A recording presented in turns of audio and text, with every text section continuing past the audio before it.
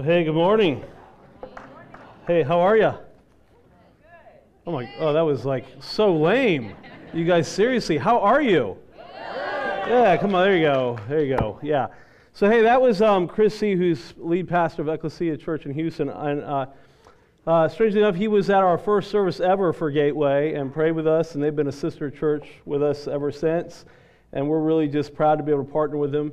We wish it were under different circumstances right now, but we're really grateful that we have that connection and we can do that to help in such a time as this. I want to tell you about some ways that you can get involved, because a lot of people have been asking questions about how you can get involved. And so one is through supplies. And so out in the lobby and our website are lists of supplies that you can bring to Austin Disaster Relief Network and to Ecclesia, that things that they need immediately and that you can drop right here. There are places for you to drop that right there in the lobby. And then another thing we're going to be doing, we're kind of calling this a give and go sort of strategy. So giving, but also going. And overall Gateway, hundreds of you have already signed up to go on a trip next week to Houston, which is pretty cool. That's pretty amazing. So well done, and we're looking for people who have rebuilding skills. Well, we need the most right now, but for the next several months, all the way through the next year, we're going to be sending teams. We're in this for the long haul. And then the third thing, of course, we're taking offering. And so right now we're taking offering, and I want to remind you, if you're new here, feel no pressure what to give. That's just an ongoing standard for us. If you're new, this service is a gift to you. But I want to tell you a little bit about what your offering does. 10% of every offering we ever take here on an ongoing basis goes to meet benevolence and compassion issues. It's the reasons why we can respond immediately in a situation like this and give to a church like Ecclesia, who's on the ground, who's making things matter. And you should know we've already put $20,000 towards immediate relief, towards the highest hit areas of Houston so far already. And as we reassess with our partners on the ground there, we're going to be able to do so much more. And I just want to thank you for your generosity. It's what makes it possible for us to respond right away and not have to wait. So, well done. Seriously. Yeah, there you go. And let's keep showing some love for Houston. You can find more on how you can give above and beyond your normal contribution on the website. Let's keep showing them some love, right? All right, but the question that we're going to wrestle with today is, what is love? Baby, don't hurt me. Don't hurt me no more. Anybody, when you say, what, no one? Okay, so I'll just keep moving. Army of one, Rob, go. All right, so we're finishing a series today called The One Another's. And we're talking about today specifically how to love one another.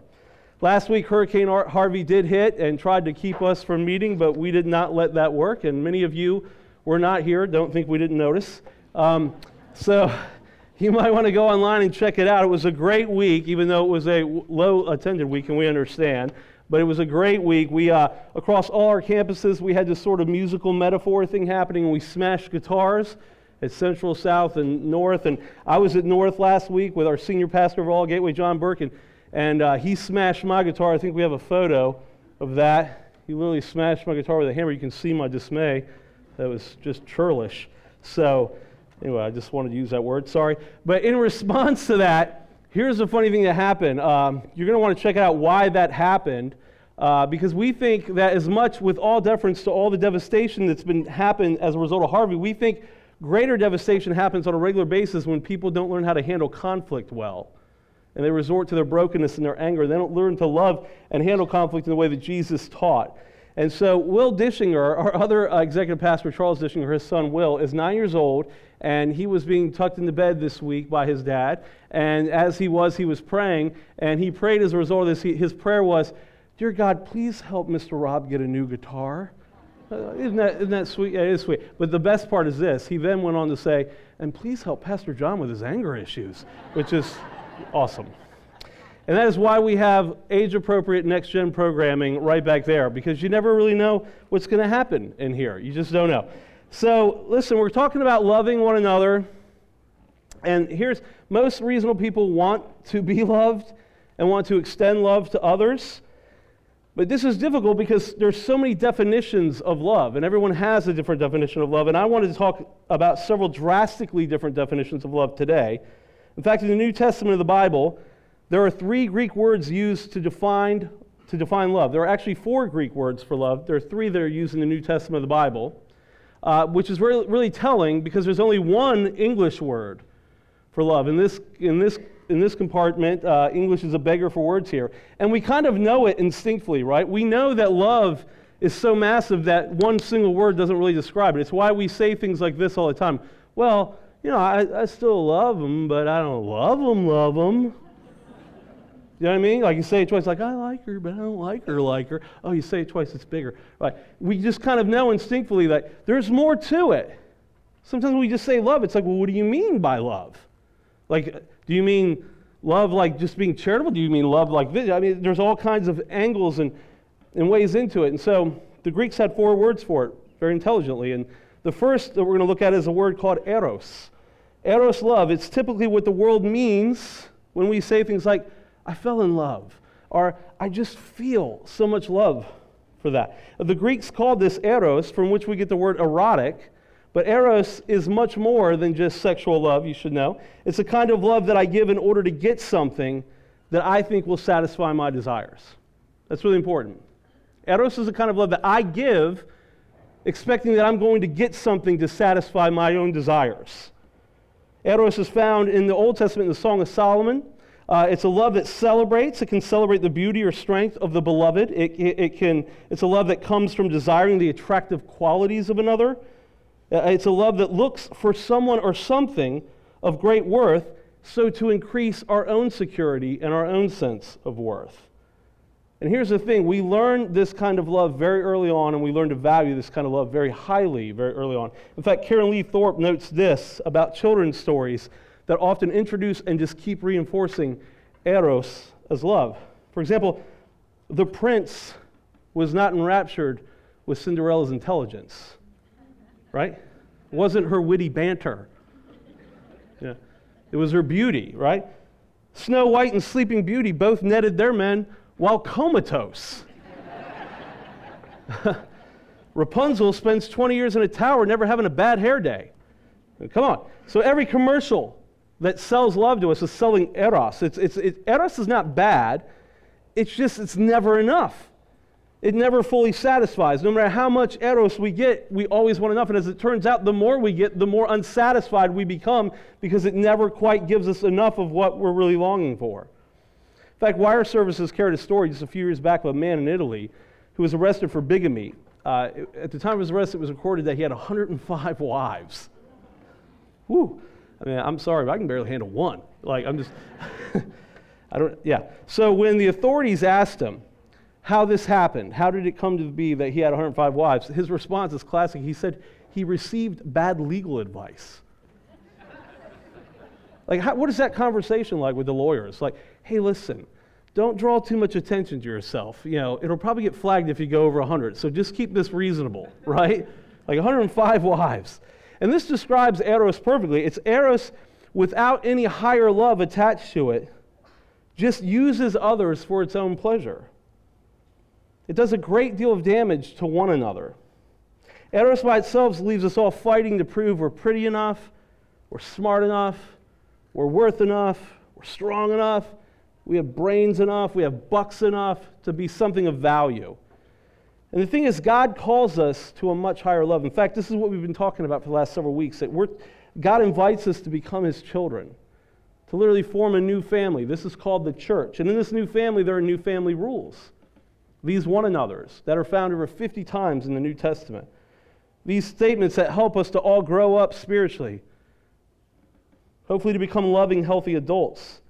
I wish I could tell you that in the church, you always saw more than just eros love, but unfortunately sometimes in churches we're limited to eros love as well. Not necessarily in a sexual way, although that can happen too, but this kind of love that only looks to associate with those who can do something for us.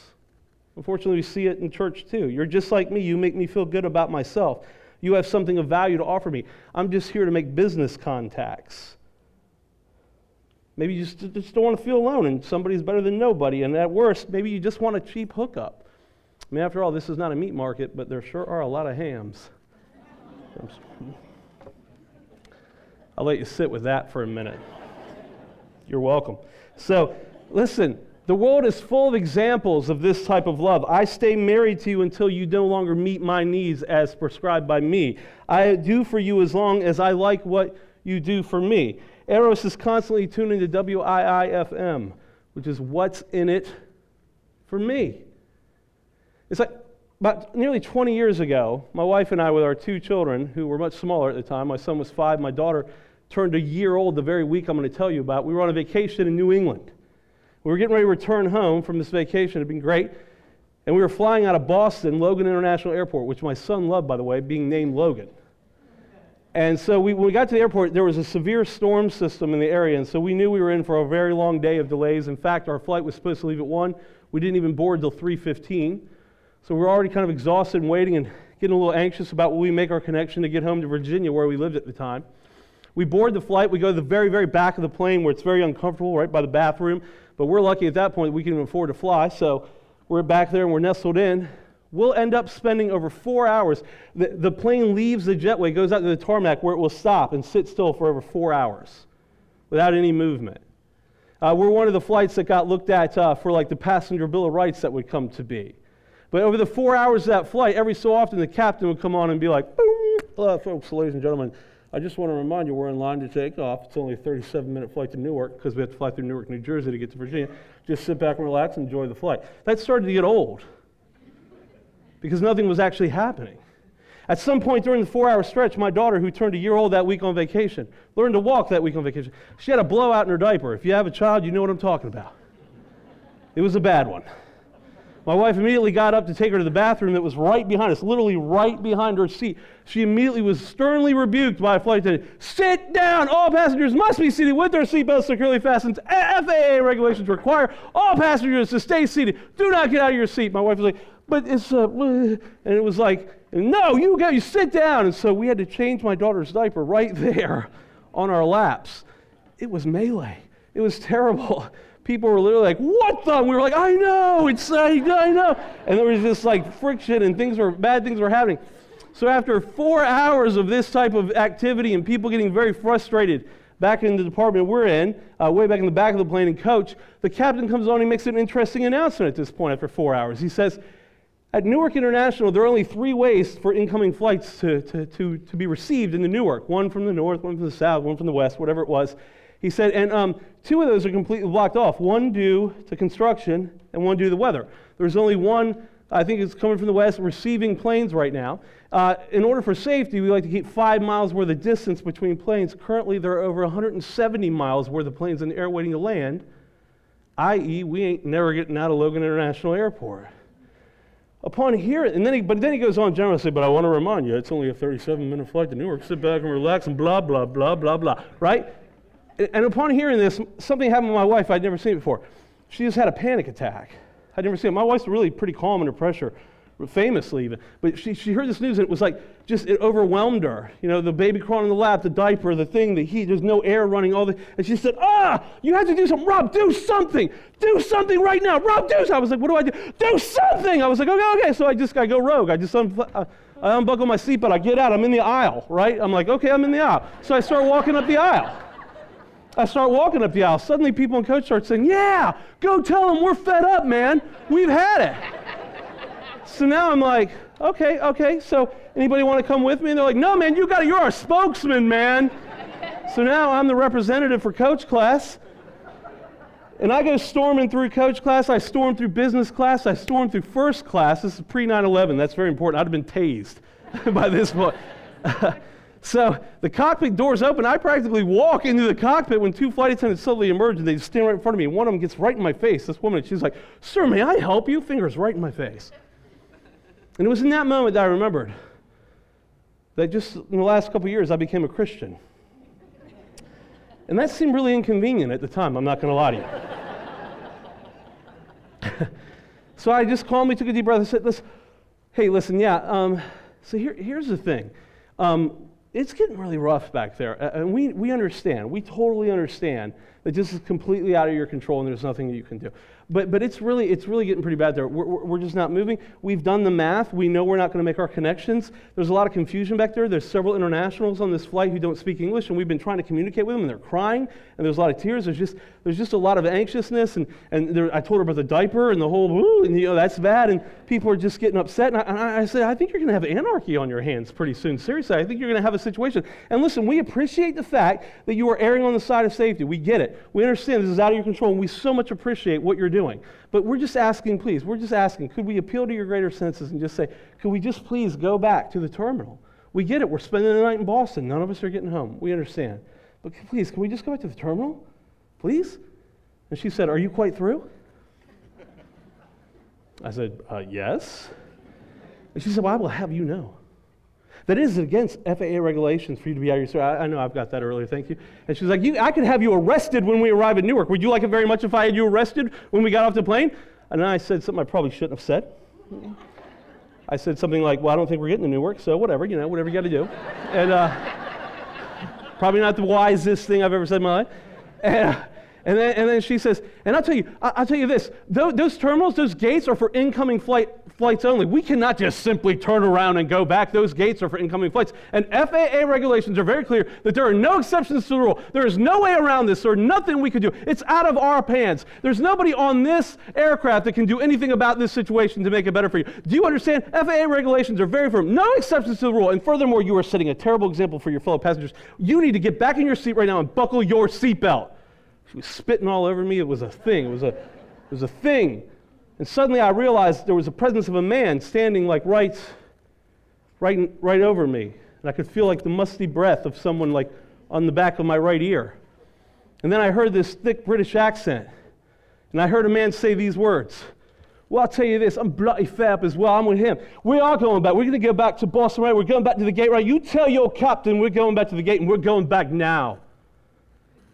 I thought to myself, wow, these first-class passengers know how to bring it, right?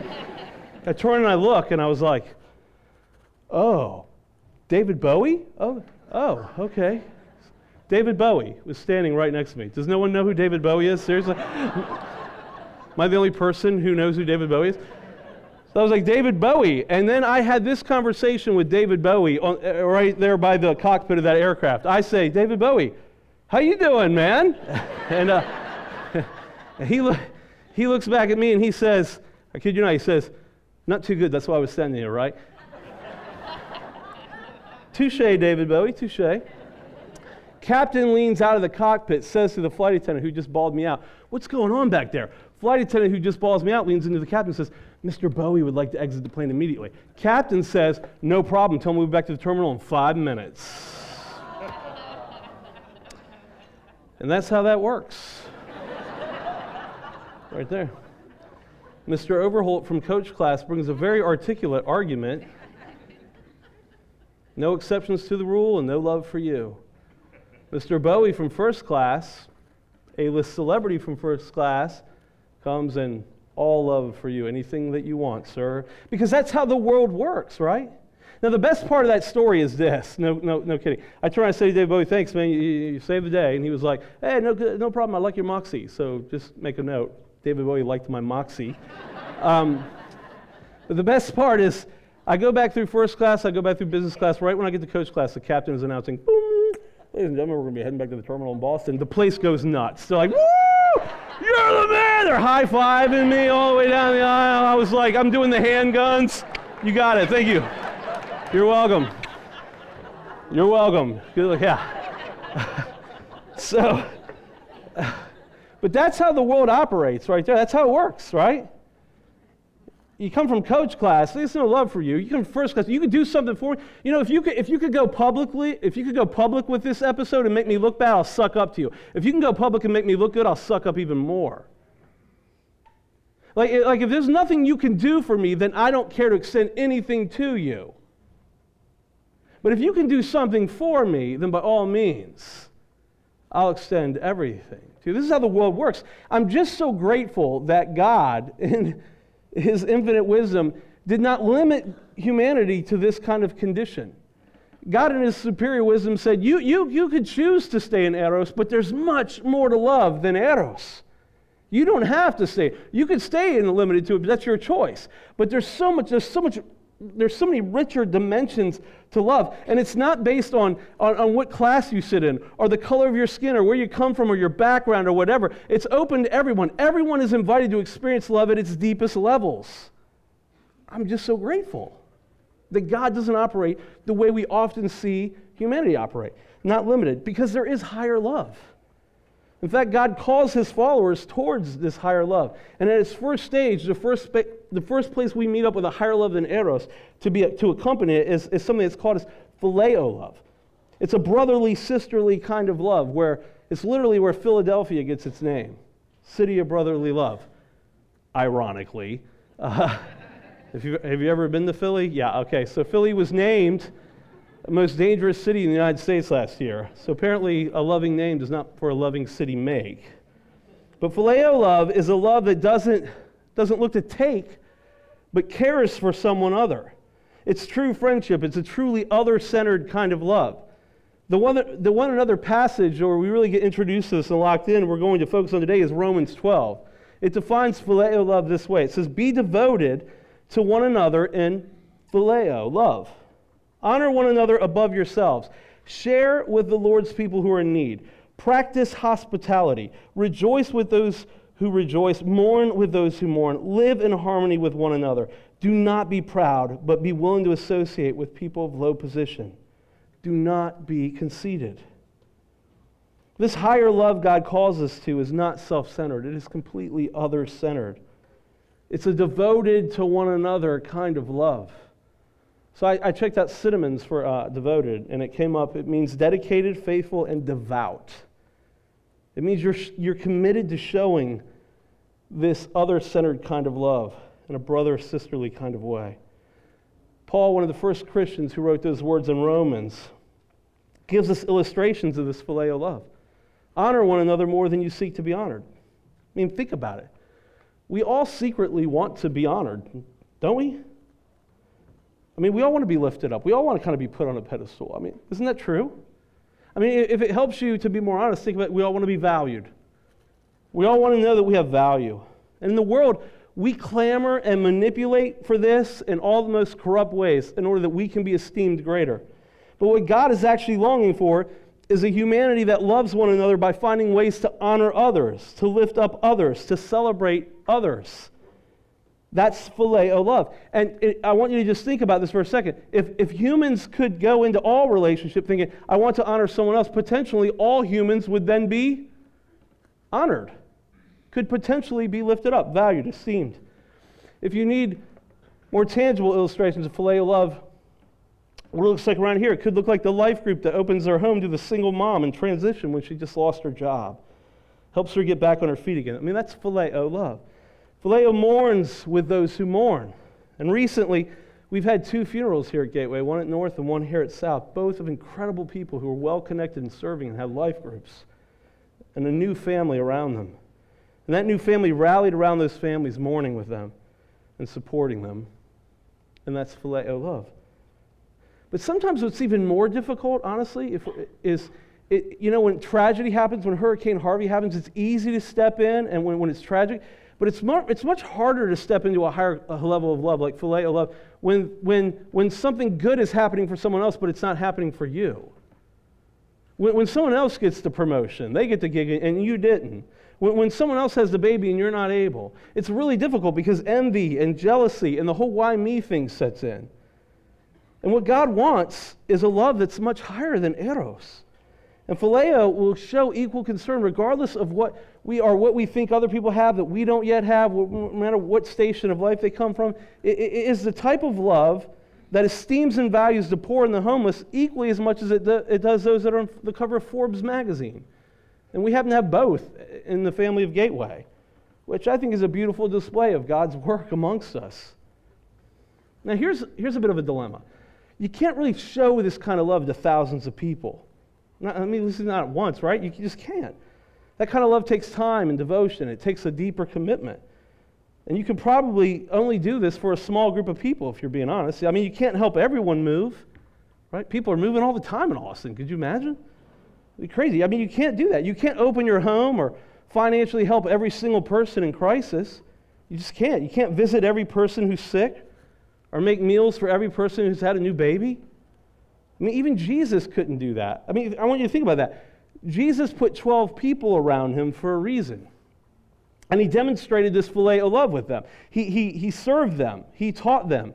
He taught them what it meant to love others more than yourself. He shared meals and he was vulnerable with them. And he didn't do this with everyone. He couldn't possibly. Jesus himself, having the very character of God, being the very Son of God, stepped into humanity, being the perfect human, but still limited while here to time and space the way we often struggle with it. So if Jesus couldn't do all that, and he needed 12, I ask you this, who are your 12? It's one of the reasons why at Gateway we organize the way we do, and we talk about some things that we do. We talk about the importance of serving, getting to a small serve team, getting to a serve team with other people so you can get connected. Maybe get into a life group of 8 to 15 and other venues where you can go through the highs or the lows of life together. A place where everyone can be cared for, but no one has to care too much.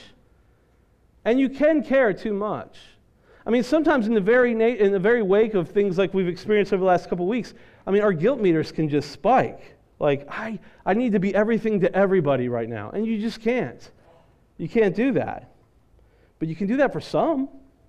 I mean, right? If we all had a handful of people that we serve with, a life group that we're going even deeper with, then we can practice this phileo love. If one of them needs help, you certainly can help. So who are your 12? Because we can't build God's church and his family without being devoted to each other in phileo love. Around here we have a couple of very specific things. We say, and you heard Tammy say this beautifully, if you're new here and you've been checking things out and you haven't stepped in and gotten involved, we'd invite you to take Starting Gate at the immediately following the service over that flag. Starting Gate is a way for you. We think the best way and the simplest way for you to get connected, live connected with others, is to serve others with others, to literally begin to practice phileo love, to say, my life, I'm going to extend myself in service to other people. And we think the best is the simplest way for you to start experiencing how to give phileo love and how to receive it. And then if you've been in a serve team for a while, maybe you're ready for a deeper, richer experience in loving. Maybe it's time for a life group. Maybe you need to dig in and say, it's time for me to go spiritually to a new place and dig into the spiritual outcomes in a life group. Because there is a higher kind of love even still. It's even higher than phileo. And it's agape love, what Greeks call agape.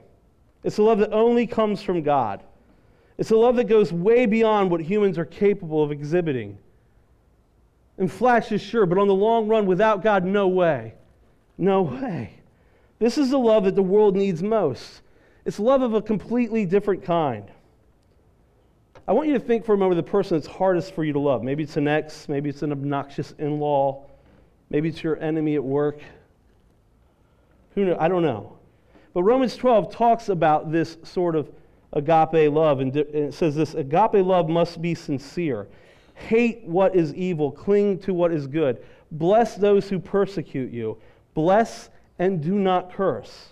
Picking up 17 and going on, it says, do not repay anyone evil for evil. On the contrary, if your enemy is hungry, feed him.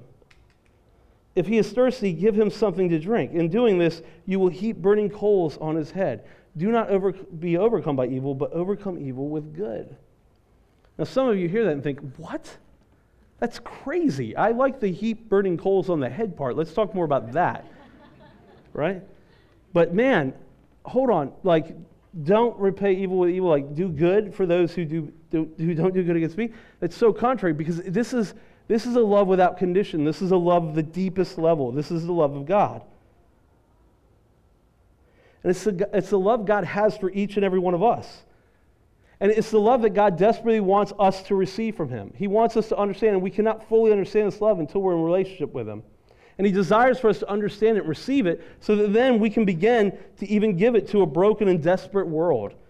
A divine love that makes no sense, but heals the world on contact.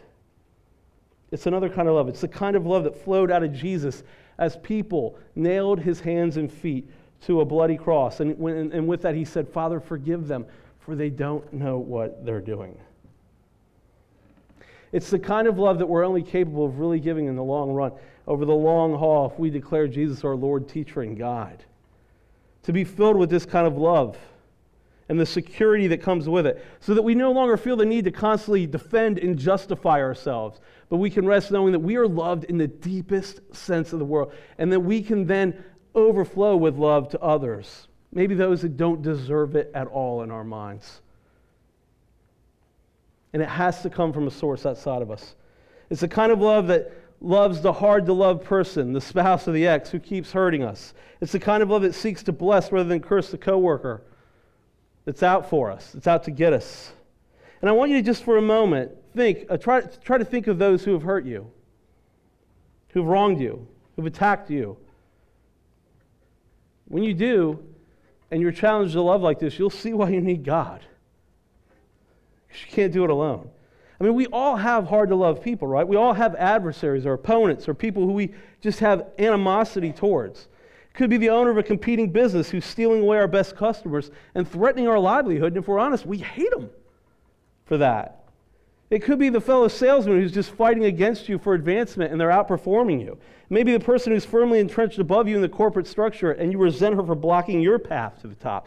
Could be the person who holds an opposing view on politics or an opposing view to something that's very near and dear to your heart and you think they're ignorant and don't understand. It might be the teacher who refuses to cut you some slack. It could be the former spouse who's trying to get custody of the kids. It could be the girlfriend who broke your heart. It could be the father who trashed your self-worth. It could be the loud, obnoxious neighbor who won't turn down the tunes. It could be a former friend who spilled secrets, your secrets to others and betrayed your trust. It might simply just be that obnoxious person with bad social skills on your serve team at church or in your life group and you can't stand them. Do you have that person in mind? Yes. Here's how you begin to love with agape love. 1 John reads this way, "Dear friends, let us agape love one another, for agape love comes from God.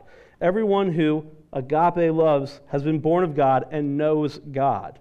Whoever does not agape love does not know God, because God is agape love." This is how God showed His agape love among us. He sent His one and only Son into the world that we might live through Him. This is agape love, not that we loved God, but that He loved us and sent His Son as an atoning sacrifice for our sins. Dear friends, since God so loved us, we also ought to agape love one another. How? Simple. If anyone acknowledges that Jesus is the Son of God, God lives in them, and they in God. So we know and rely on the love God has for us. Relying on God's love in us to spill out towards others. I tell you, agape love is not humanly possible. It comes from God. It's the very essence of who God is. It's a love without condition. It's a love that is undeserving. It's a love that heals an evil and broken world. It's a love when it's expressed, when someone's yearning for this new higher love, to step out of just eros alone, it starts to move us, and we start to see people just move into this new love. It's amazing. It's what God calls us to, become new spiritual children in a new family. And all it requires is acknowledging that God sent His Son as an atoning sacrifice. Anyone who acknowledges Jesus is the Son of God, God lives in them and they in God. I love baptism. You guys, I have to tell you, it is literally my favorite thing. What we're about to see or experience in several months from now, it's like the payday for a lot of the labor and ministry, if I'm just being candid. It's amazing to see someone turn back to God, turn to God and say, I need this love that I'm just now beginning to understand. I want something more than eros. I'm tired of just loving selfishly. I want something more. When that heart turns towards God, it's beautiful. In that pool that represents, it simply just says, I realize that going down into the water and coming out, that I am identifying with the death of Christ and His resurrection so I can have new life, that I can love in ways that I only dreamt possible before, that I could understand and be loved, allow myself to be loved in ways that I never dreamt before.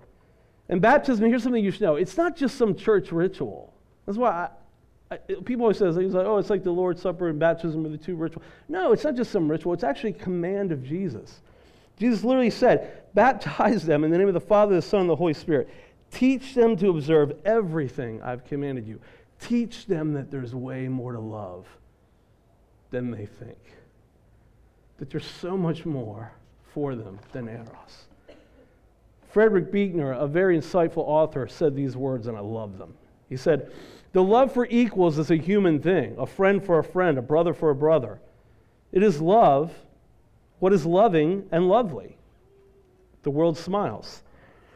The love for the less fortunate, it's a beautiful thing. The love for those who suffer, for those who are poor, sick, the failures, the unlovely. This is compassion, and it touches the heart of the world. But then there is the love for the enemy. Love for the one who does not love you, but mocks you and threatens you and inflicts pain. The tortured's love for the torturer. This, Frederick Buechner says, is God's love, and it overwhelms the world. Maybe even in these moments, you will just allow yourself to be overwhelmed by the incredible love of God. This is agape love. I want to invite you into the next several moments. Some things are going to happen. You're going to see a video on why people have chosen baptism. You're going to hear a song from the band. We're going to sing together and worship.